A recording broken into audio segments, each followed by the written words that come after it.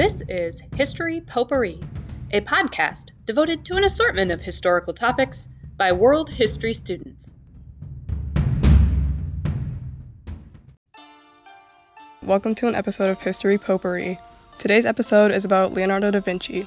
He was a scientist, painter, sculptor, architect, and more during the Italian Renaissance. He made impressive discoveries on human anatomy, engineering, and mathematics. As a man with a bit of a temper, he only finished about 20 artworks in his life, but he still had a great impact. All in all, he was one of the most influential people in history. Starting with context, as I said earlier, he was an Italian Renaissance artist. The Italian Renaissance was a boom of new art, literature, and culture within a period of discovery and enlightenment between the 14th and 17th centuries.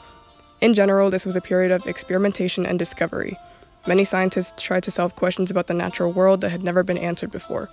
Some notable examples include Galileo, who created the first telescope, Copernicus, who formulated the heliocentric model of the universe, which states that the Earth revolves around the sun, and of course, Leonardo da Vinci.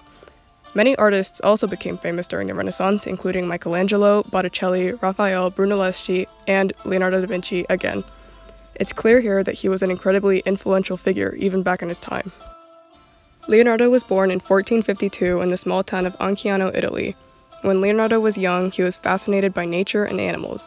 He lived in a town with many mountains, trees, rivers, and lots of wildlife, so this fascination is not surprising. His strong love for nature helped him as an artist as well, since he was able to use things from nature and replicate them in his art. His entire creative life was based on the idea that he first had to understand nature in order to recreate it. So he studied birds to create angel wings, plants to create things in the sceneries of his paintings, etc. This ties in with one of his main philosophies, sapere vedere, which translates to knowing how to see. Another thing that helped him develop his art from a young age was his apprentice with the famous artist Andrea del Verrocchio. He started when he was 15, and that's when he learned how to paint and sculpt. In 1482, Leonardo moved to Milan, where he worked on military engineering services for Duke Ludovico Sforza. His job was flexible enough to let him study human optics and anatomy in his free time. He also completed 6 paintings here, most notable one being The Last Supper, one of his most famous paintings. Even though he completed 6, he was actually commissioned for 9 paintings. They have either disappeared or they were never done. That is a common thing Leonardo did. He would start many paintings but get bored really easily and just move on to something new. In 1499, Milan was occupied by the French and they captured the Duke.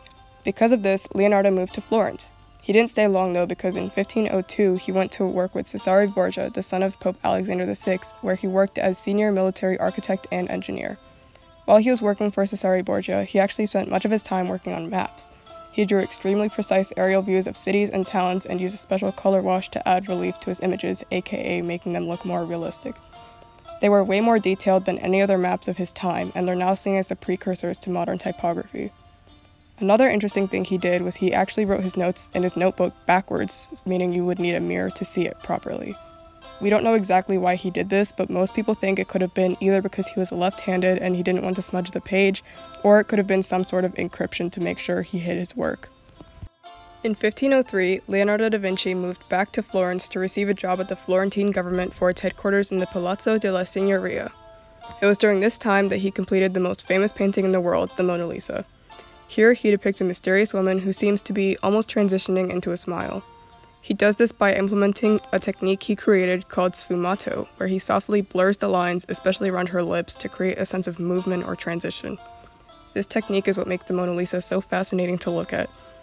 This second Florentine period was also a time of scientific study for Leonardo. He did many dissections to broaden his knowledge on the function and structure of the human organism, he studied the flight of birds, and explored the properties of water. By 1506, Leonardo da Vinci had become such an influential figure of this time that the King of France and the Florentine government actually had a diplomatic battle over his services. The French king ended up winning, and Leonardo went back to Milan because at that time, Milan was technically a part of France during this period because the French had invaded Milan a few years earlier. As a part of the job, he devised courtly entertainments and designed sculptures and buildings. He didn't create much art during this time period, but his scientific exploration was flourishing. He outlined a plan to portray the detailed human body and its organs. In 1513, political events forced Leonardo to move once again, but this time to Rome. He kept a low profile despite his environment being full of art and culture given that he was in Rome. He quietly worked on his studio in mathematics, technical studies, or exploring the city.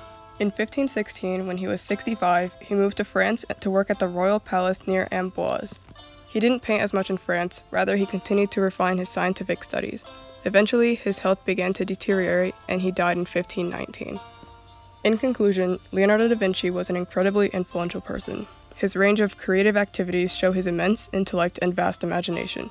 He realized how little mankind really knew about the world around him, and he wanted to explore things that simply hadn't been explored. This was the true strength of his genius. The sources I used were a Britannica article over Leonardo da Vinci, the History.com article over the Italian Renaissance, and a video in the series of The Great Artist published by Ambrose Video. Thank you so much for listening to History Potpourri. I hope you enjoyed today's episode. Make sure to tune in next time. Bye!